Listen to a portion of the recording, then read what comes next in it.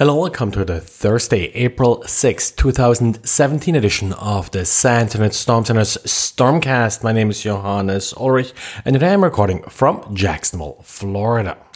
Xavier has an interesting diary about how attackers are going after sites and indicators that are commonly whitelisted. For example, the top 1,000 most popular sites.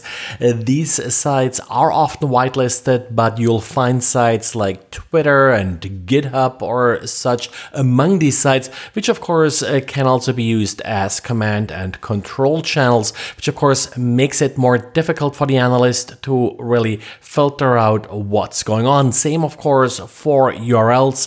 A lot of ransomware, for example, uses search.php or URLs like that that are very commonly used in non-malicious sites. So again, this makes not a great indicator to find malicious or infected hosts.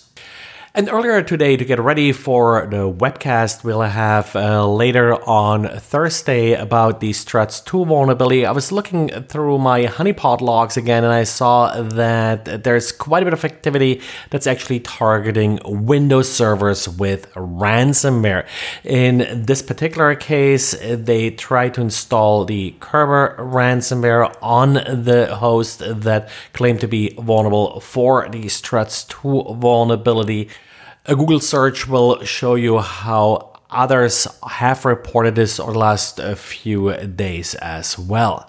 This morning, when I ran this ransomware first in my little honeypot Windows system that actually has antivirus installed, it still slipped past the antivirus. Antivirus coverage wasn't that great. End of the day today, that's no longer true. We do now have pretty good coverage for this variant.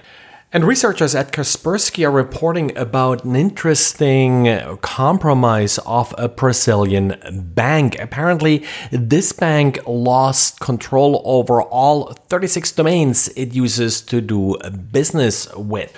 Once attackers had control of these domains, they were able to redirect traffic to these domains at will. They were able to intercept email, and most importantly, they were able to intercept HTTP requests to the bank's online banking websites.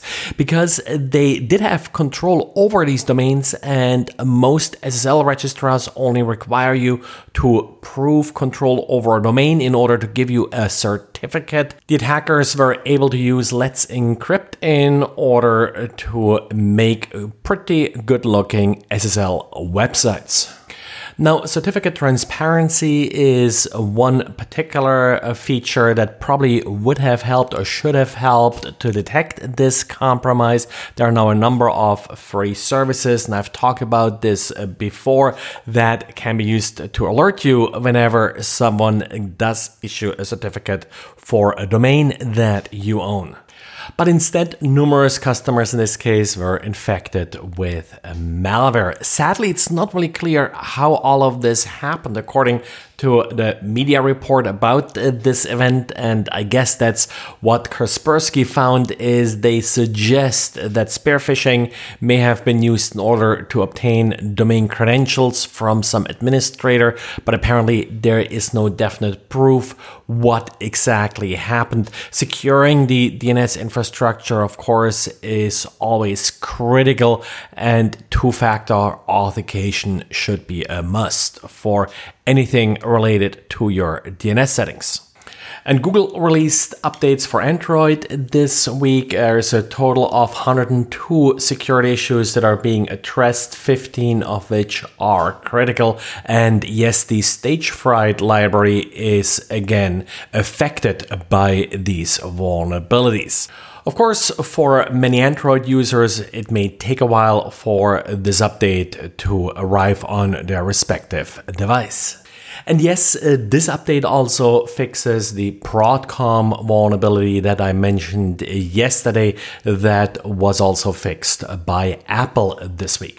And Radware is reporting that they found in their honeypots what they are calling a pricker bot, essentially destructive malware. Now, we have seen this before, and for example, industrial control system, if you remember in these attacks against the Ukraine, some devices had their firmware flashed. This one is a little bit going a similar route. It's attacking devices with telnet open, so code probably copied from Mirai or something similar is going through using known default passwords, and once it's in the device, instead of installing itself on the device and just flooding the internet looking for more vulnerable systems, this particular malware will just erase the disk on the system.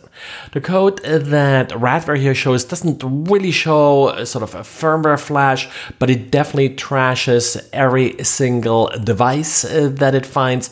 It also drops internet connectivity to the device.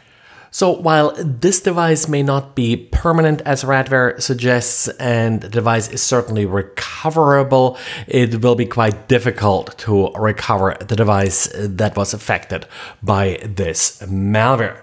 Well, and that's it for today. So remember, there will be a webcast at 11 a.m. Eastern. It will be recorded if you're on the West Coast. There will be a recording available probably sometime in the afternoon, and we'll talk about the Struts 2 vulnerability. And well, otherwise, that's it for today, and talk to you again tomorrow. Bye.